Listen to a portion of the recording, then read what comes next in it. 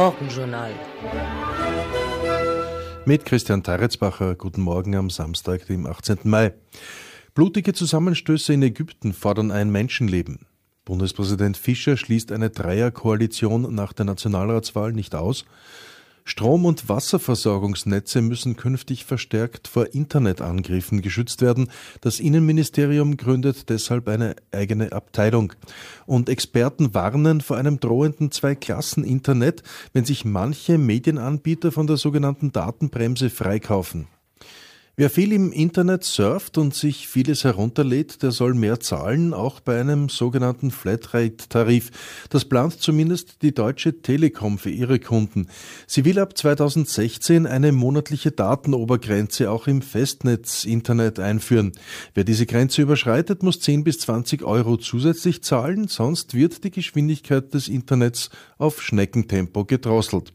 Auch Anbieter von Multimedia-Diensten wie YouTube will die Deutsche Telekom zur Kasse bitten, wenn sie von der Datenbremse verschont werden wollen. Kritiker warnen deshalb vor einem Zwei-Klassen-Internet, auch in Österreich. Veronika Mauler berichtet.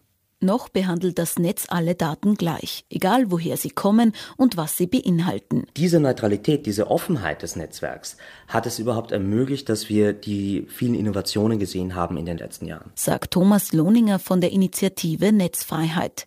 Sobald sich einzelne Webdienste aber von Datenbremsen freikaufen können, ist die Netzneutralität und damit das Internet, wie wir es kennen, gefährdet, warnt der Internetaktivist. Weil natürlich gerade internationale große finanzstarke Konzerne sich so eine Priorisierung mit leichten leisten können und damit ihre Marktposition ganz einfach zementieren können. Es aber im Gegenzug für nationale Anbieter und gerade Startups so gut wie unmöglich ist, denselben Zugang zu den Kunden zu bekommen. In Österreich bemühen sich die Anbieter um Beruhigung. A1, UPC, Tele2 und 3 planen nach eigenen Angaben keine Datenbremse. Möglich wäre sie aber, sagt Lohninger.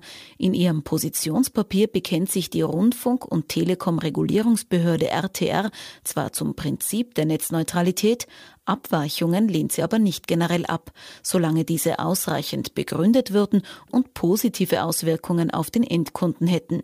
Thomas Lohninger spricht von gefährlichen Ausnahmen. Das ist eine Frage, die darf man nicht den Providern überlassen. Hier braucht es Spielregeln und deswegen treten wir auch ganz klar für eine gesetzliche Festschreibung der Netzneutralität ein. In Deutschland habe die Telekom Tatsachen geschaffen und die Politik müsse nun darauf reagieren, sagt Lohninger.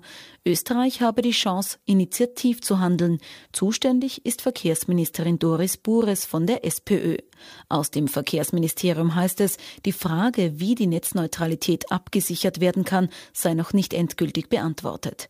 Nur so viel, ein EU-weites Vorgehen sei zielführender als einzelstaatliche Regelungen. Die Kommission werde dazu voraussichtlich im Herbst einen Vorschlag vorlegen. Mehr zum Thema Zwei-Klassen Internet hören Sie heute im Ö1 Konsumentenschutzmagazin Help ab 11.40 Uhr.